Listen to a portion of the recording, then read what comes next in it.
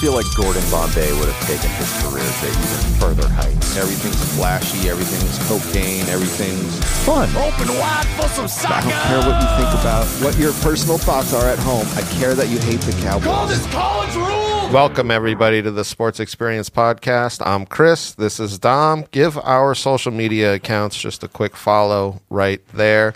Give our YouTube a quick follow and like on some of our stuff. We're trying to get this podcast cooking.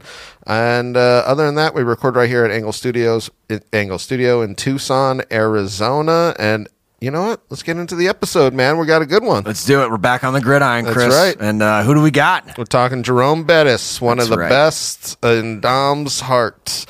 He has a spot that will never go away. Nope, never. Not ever. The bus. I love you. But Jerome Abram Bettis, born February 16th, 1972 in Detroit, Michigan. Oldest of three kids to Gladys and Johnny. As a youngster, didn't even play football. You know what his sport was, Chris? Bowling. That's right. I mean, he could have come up just like an Amish guy, you know, and had been coached by someone that got their hands stuck in the return machine. I was thinking maybe a couple of white Russians, but Yep. you know what? That too. You plug the bowling movie of the weird white guy, and we'll go for it.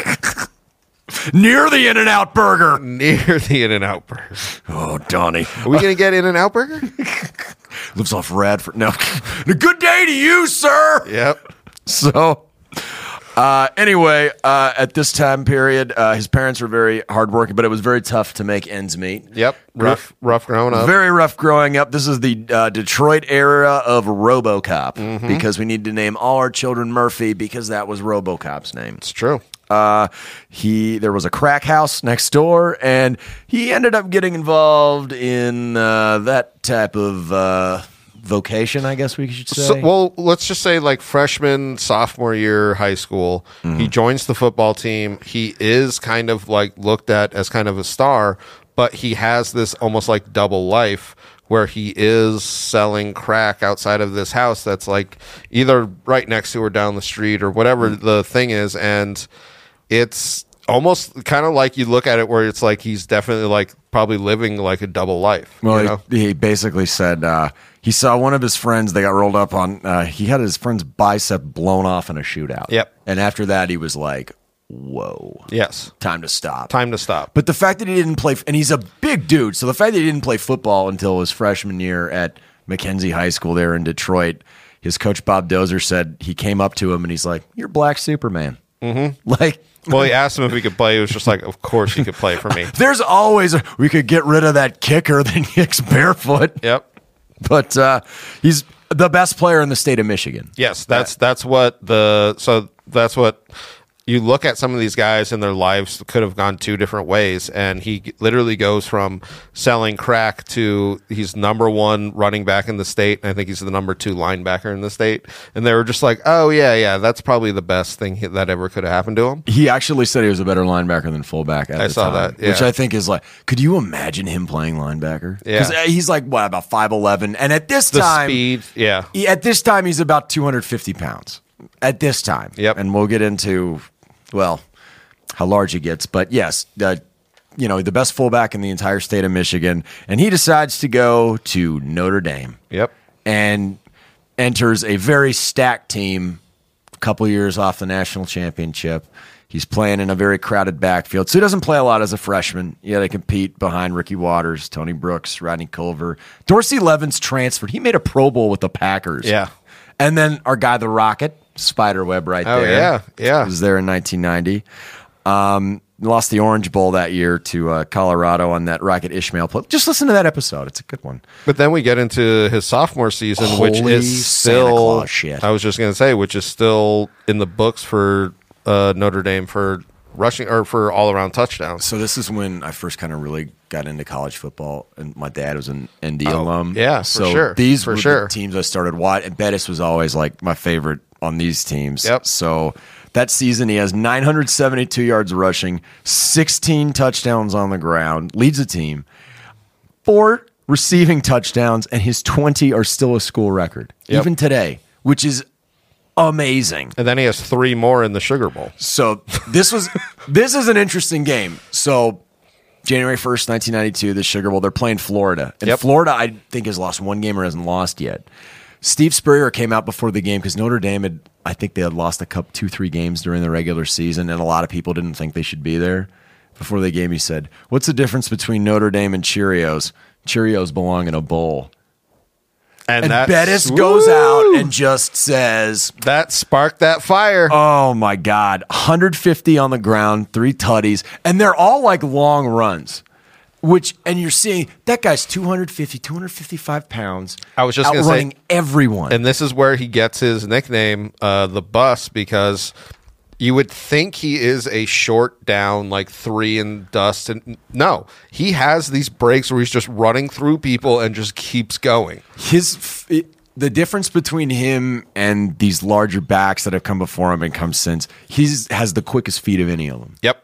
His quick feet allowed him to basically not only make cuts, but also run around people too. Yeah. Like that was, you see this and you're like, that is not possible. Yes. That's not possible. They win 39-28. Going into the next year, he's sharing this. See, the thing why he doesn't win a Heisman Trophy essentially is he's sharing the ball with 3 other running backs in this offense. So the following season in '92, he has 825 yards and 10 touchdowns on the ground, 2 touchdown catches. And that year, Saturday after Thanksgiving, I was actually at the game at the Coliseum where they beat USC. Oh, that's awesome. My dad and I went to that game. I think Reggie Brooks had like over 200 yards. Yeah, that's awesome. So yeah, they beat him 31-23. 89 yards and a touchdown. They're basically thunder and lightning, him and Brooks. For kind of the scat back. They won 10 games in a row. They go to the Cotton Bowl that year against Texas A&M, who was 11-0. And it was in this game that, even more so than the Sugar Bowl the year before, where you're like, he might not stay. Mm-hmm. He played really well. And I mean, this is Texas A&M, heyday of the Wrecking Crew, great run defenses, great defense overall.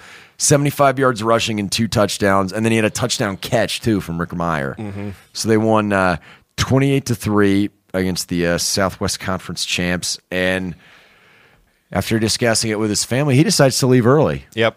Which you can kind of tell he's definitely, when you're going and you're going to be a first round back, you're essentially like giving up so much money not to go.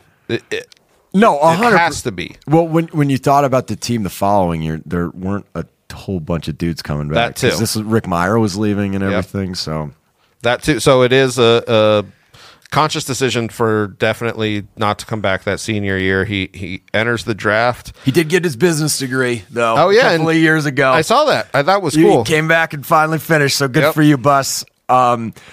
So goes to the 93 draft. Yep. You know who the first running back taken was? No, I don't remember. We did an episode on him. 93.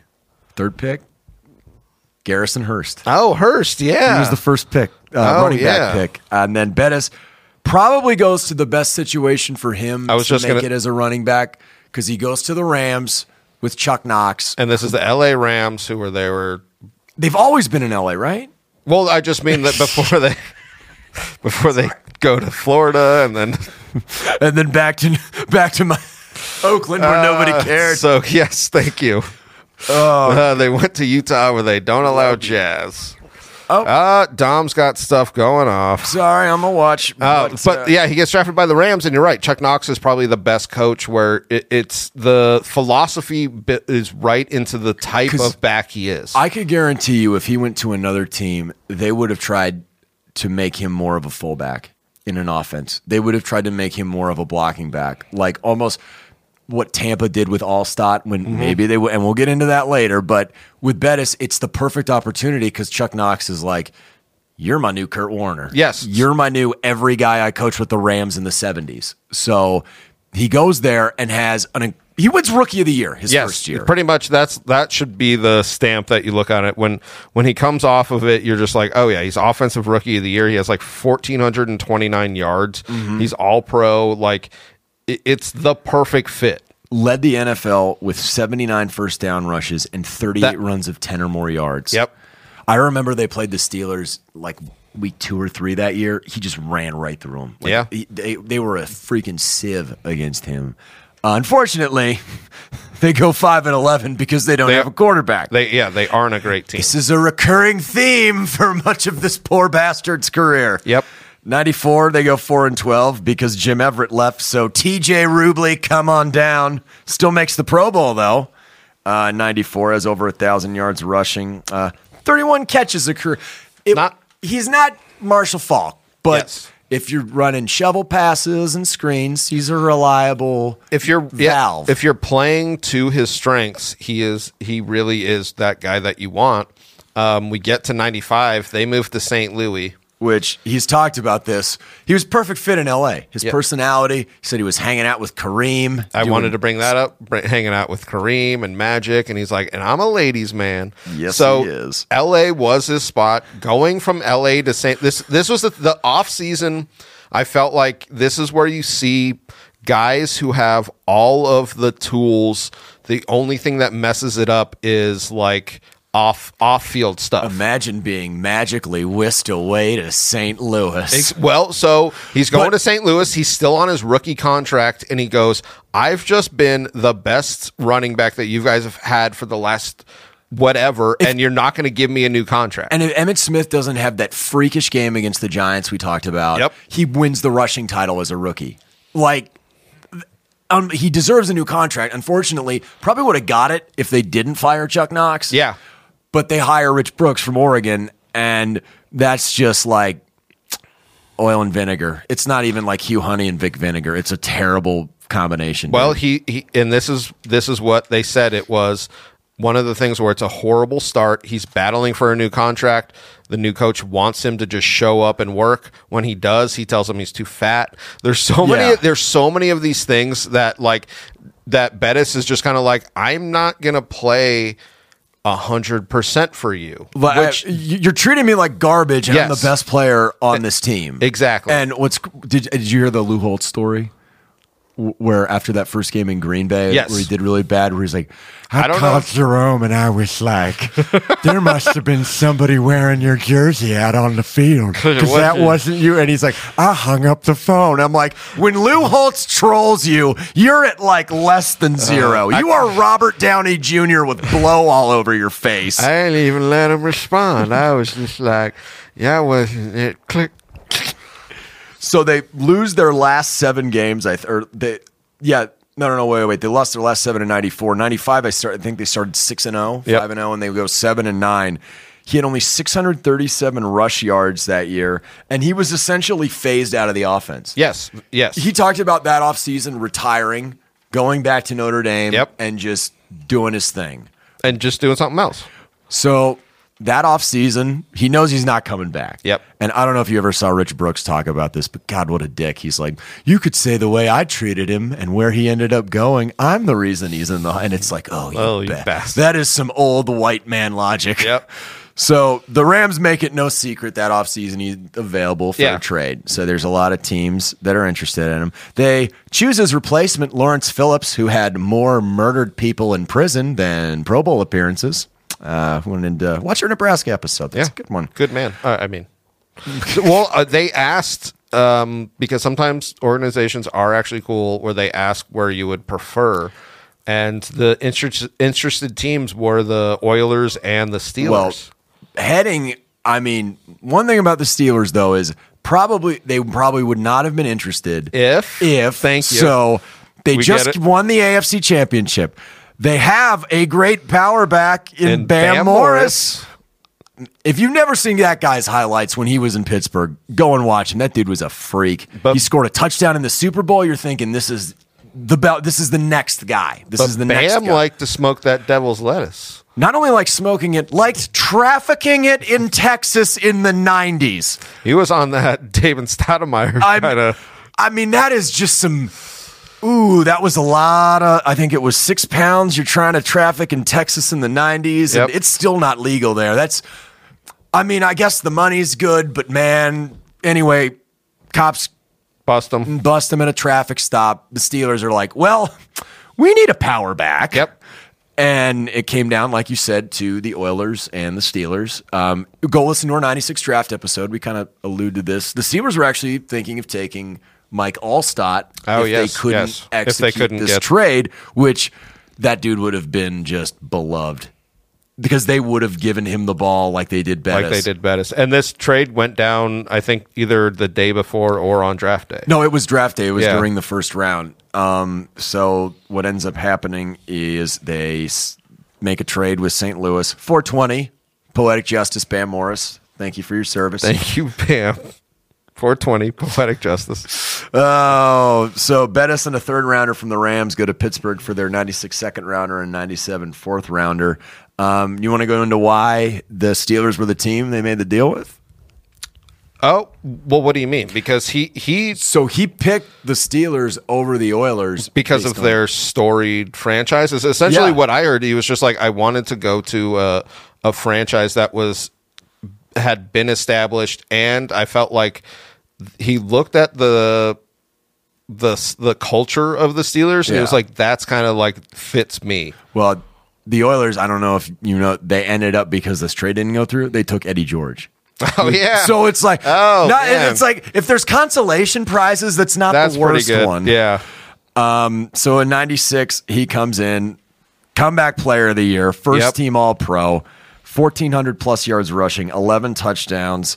And I did want to bring up one game this season, November 3rd, '96. The Rams come to Three Rivers Stadium in the ultimate revenge game. They literally have video of him on the sideline like, you're done with me? Yeah. You're done with me? And you're just like, yeah, that's the Bettis that you know. They said I was done, over with. Yeah, well, I do love the fact that you're like comeback player and you're like, he wasn't the problem. No. That's the thing that always pisses me off. You're just like, he wasn't the one that, you know? The best part is in that game, he had a 50-yard tutty where he ran away from everybody, where it was just like, oh, I was fat and slow. Exactly. I don't believe that's the...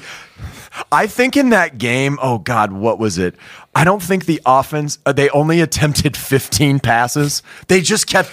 ramming the ball down their throat. This is the time when the Steelers don't have a lot of great play at quarterback. Yep. They're 10-6. They win the division. Destroy the Colts, scores 2 touchdowns in the wild card game. And then they play basically Fog Bowl 2 Electric Boogaloo up in Foxborough and get the shit beat out of them. They couldn't do anything in that game. No. 97 is probably his best season as a pro. This was one of my favorite seasons ever.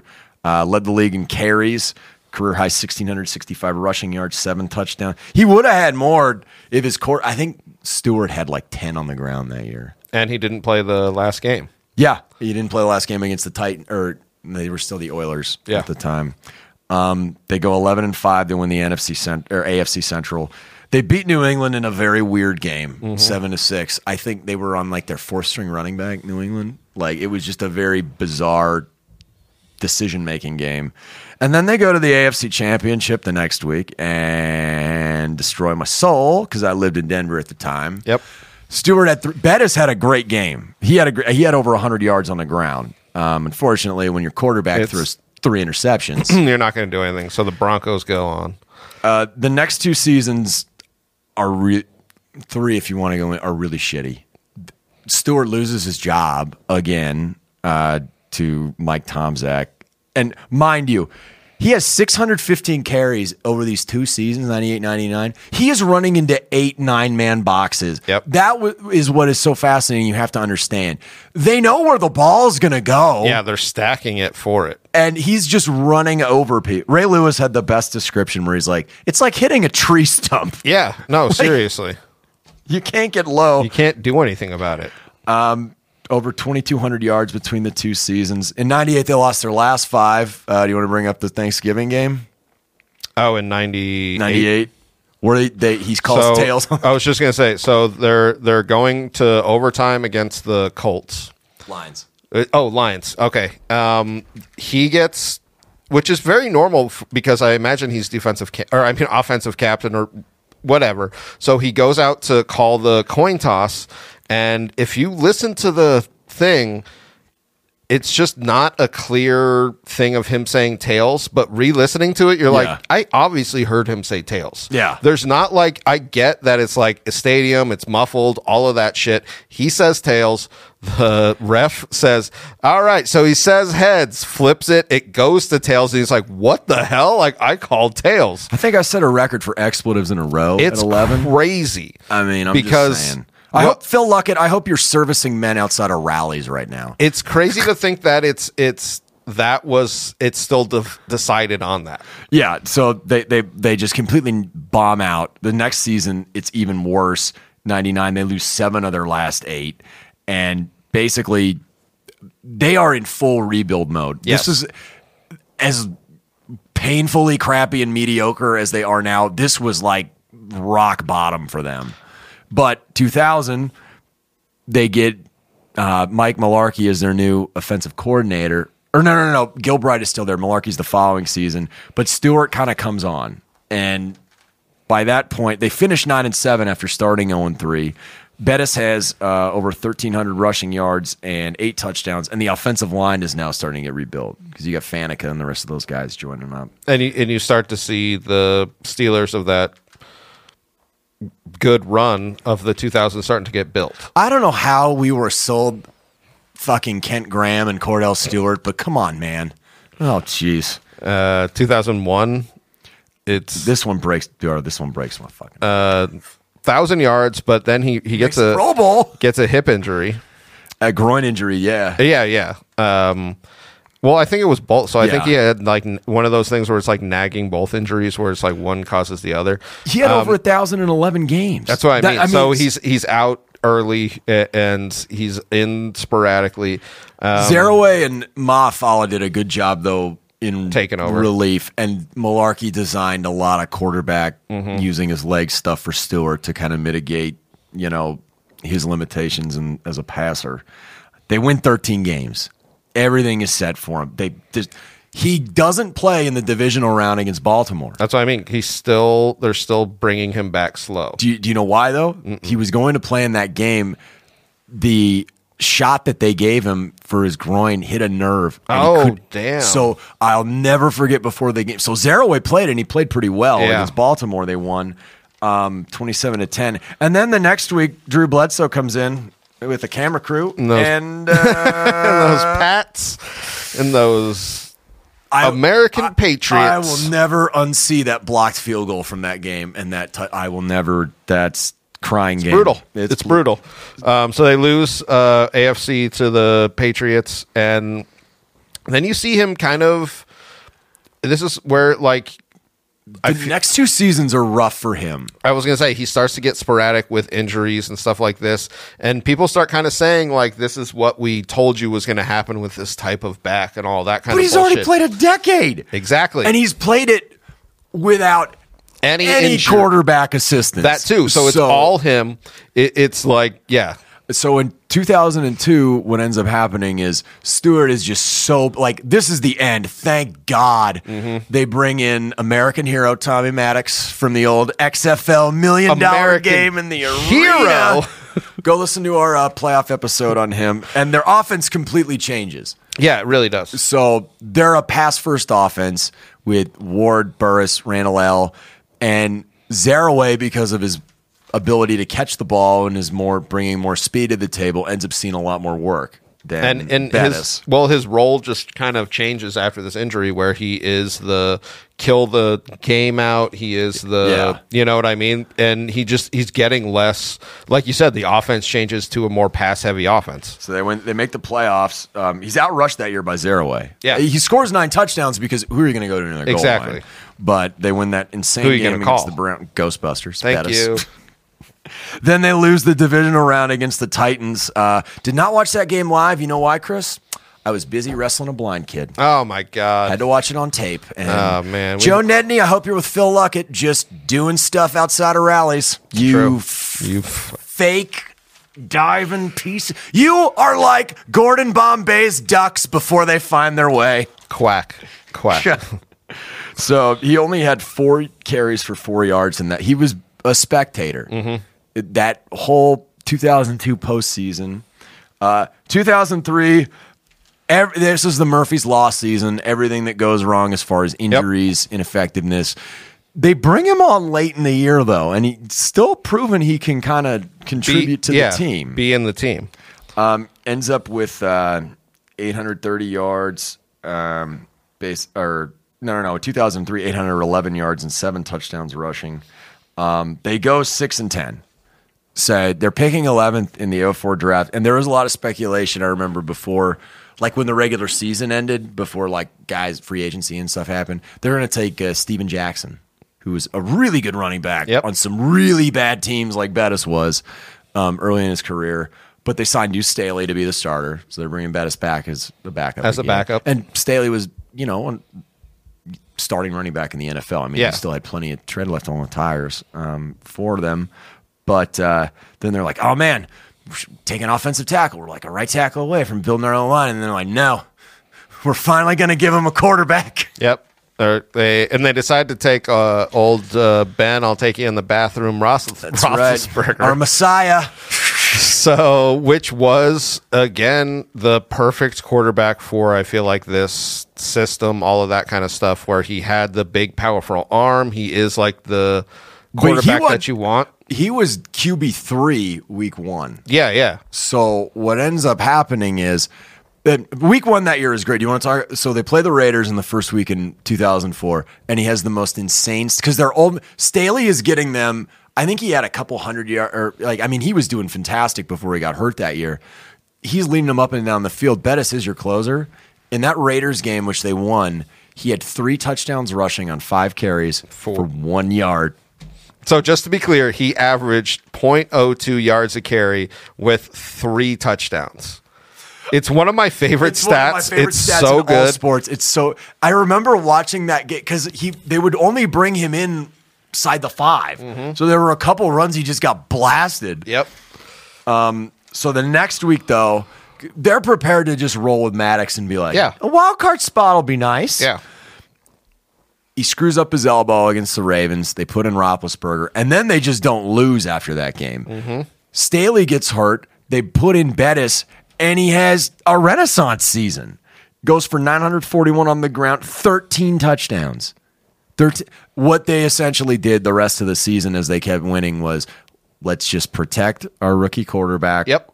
Our offensive line's great. Our running game's great. Then go play action and just eat teams alive and let our defense. That was the whole game plan the whole season. Mm-hmm. And it worked. It worked. The divisional round, they beat. Only the Jets could have lost this game. If they had played anyone else, the Steelers would have lost. But Doug Bryan missed a field goal at the end of regulation. Then in overtime, Bettis had a huge TD in this game. They won 20-17. And then the following week, let's just say they ran 2001 back and lost 41-27 to the old Pats. Yeah, and to be honest, this is when you get to where Bettis, he literally. It made Hines Ward cry. At the end of this game, he was like crying. He was like, in his mind, he was like, I feel like this is my last game ever. He decided to do probably something that was smart, was take some time away before he made the decision. The things that got him to come back was Ben promised him. He's like, we're going to make the Super Bowl next year if you come back. Where's the Super Bowl? He had a new daughter. That's who. And then the Super Bowl is literally where he's from in Detroit. And that all of these things like together where it was the, you know what I mean? Where it's just like the soup that got him to come to the table, where it was just like all of those things with the quarterback that he finally has. Yeah. Yeah. The one thing missing, so that he's going back for. So he's injured to start this year. Staley's injured to start this year. Yep. But they get Willie Parker off the practice squad. And there was like a 4-year window where that guy was just beginning this season where he was just one of the best running backs in the AFC. And fast. Mm-hmm. Like the opposite of Bettis. Yep. So he had over 1,200 yards rushing. Bettis is the closer. They start 7-2. Then they have that 3-game losing streak. And we get into, they're coming off his 3-game losing streak. And this is the iconic game for him. December 11th, 2005. They're in the snow at Heinz Fielding in Chicago. It's a bad weather game. And who do you need in your bad weather games? I was going to say, because he works perfect for that. So Yeah. he just has one of these games where he kind of takes over. And leading into the end of this season, I feel like he has a couple of them.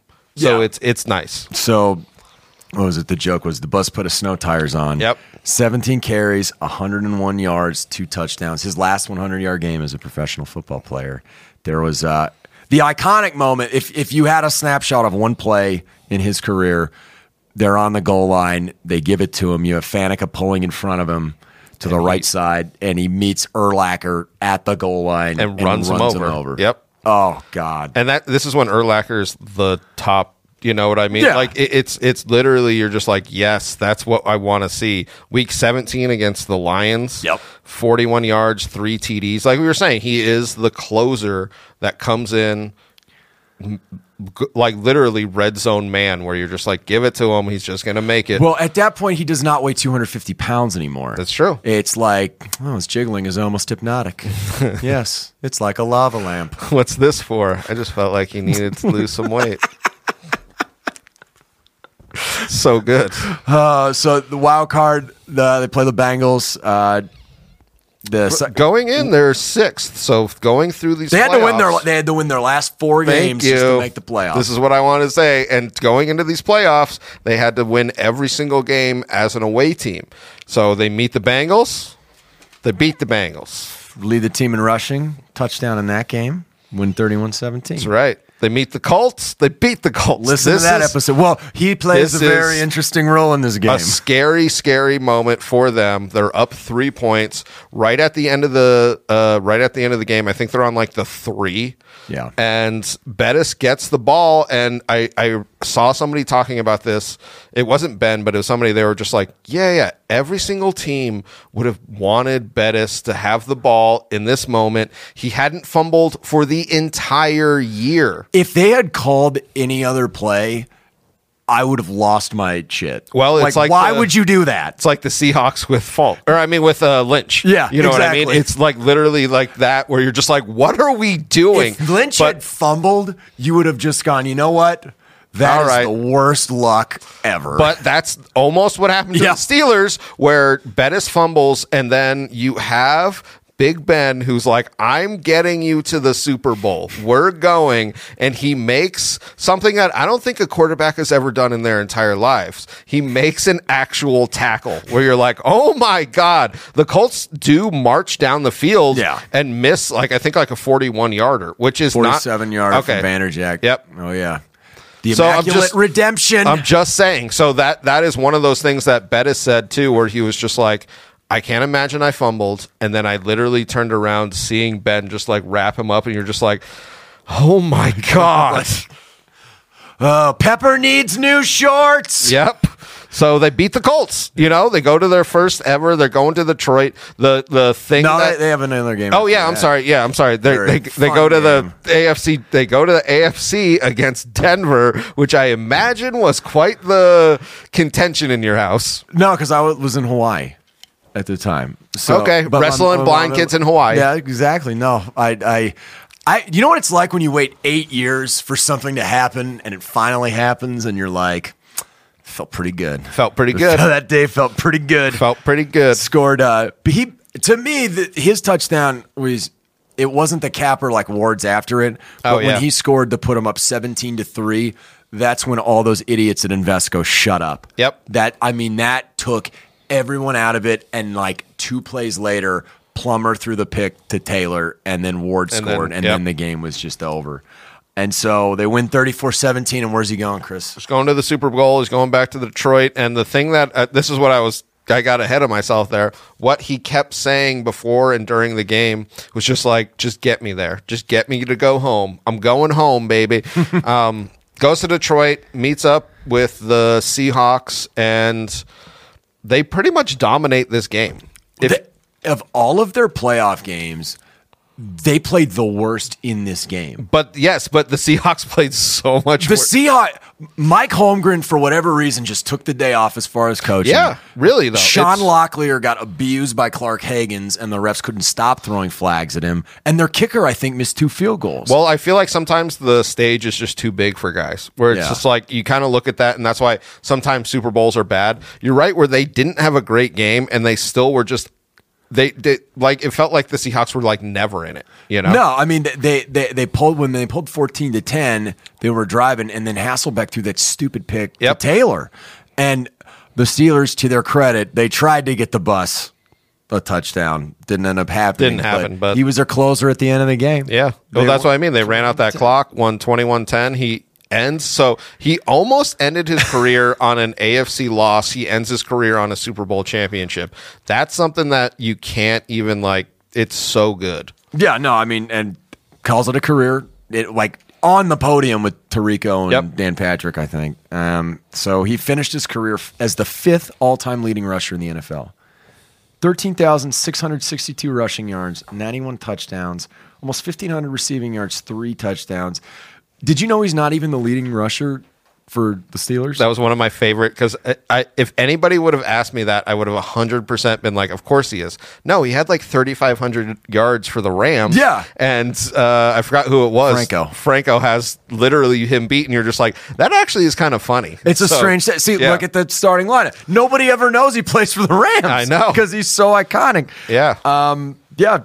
6-time Pro Bowler, 2-time All-Pro, Super Bowl champion, and Pro Football Hall of Famer. And just to end it on this, I feel like he has one of those NFL stories that you're like, oh yeah, if that was in a movie, I'd be like, come on, guys. That's why I love it. Just the coming back. Ben's like, I'll get you there, and then they come back and win that Super Bowl. Yeah, man, that must have creamed your jeans. Yeah, I'm going to leave it at that. I mean, that's pretty much what happened. So thank you.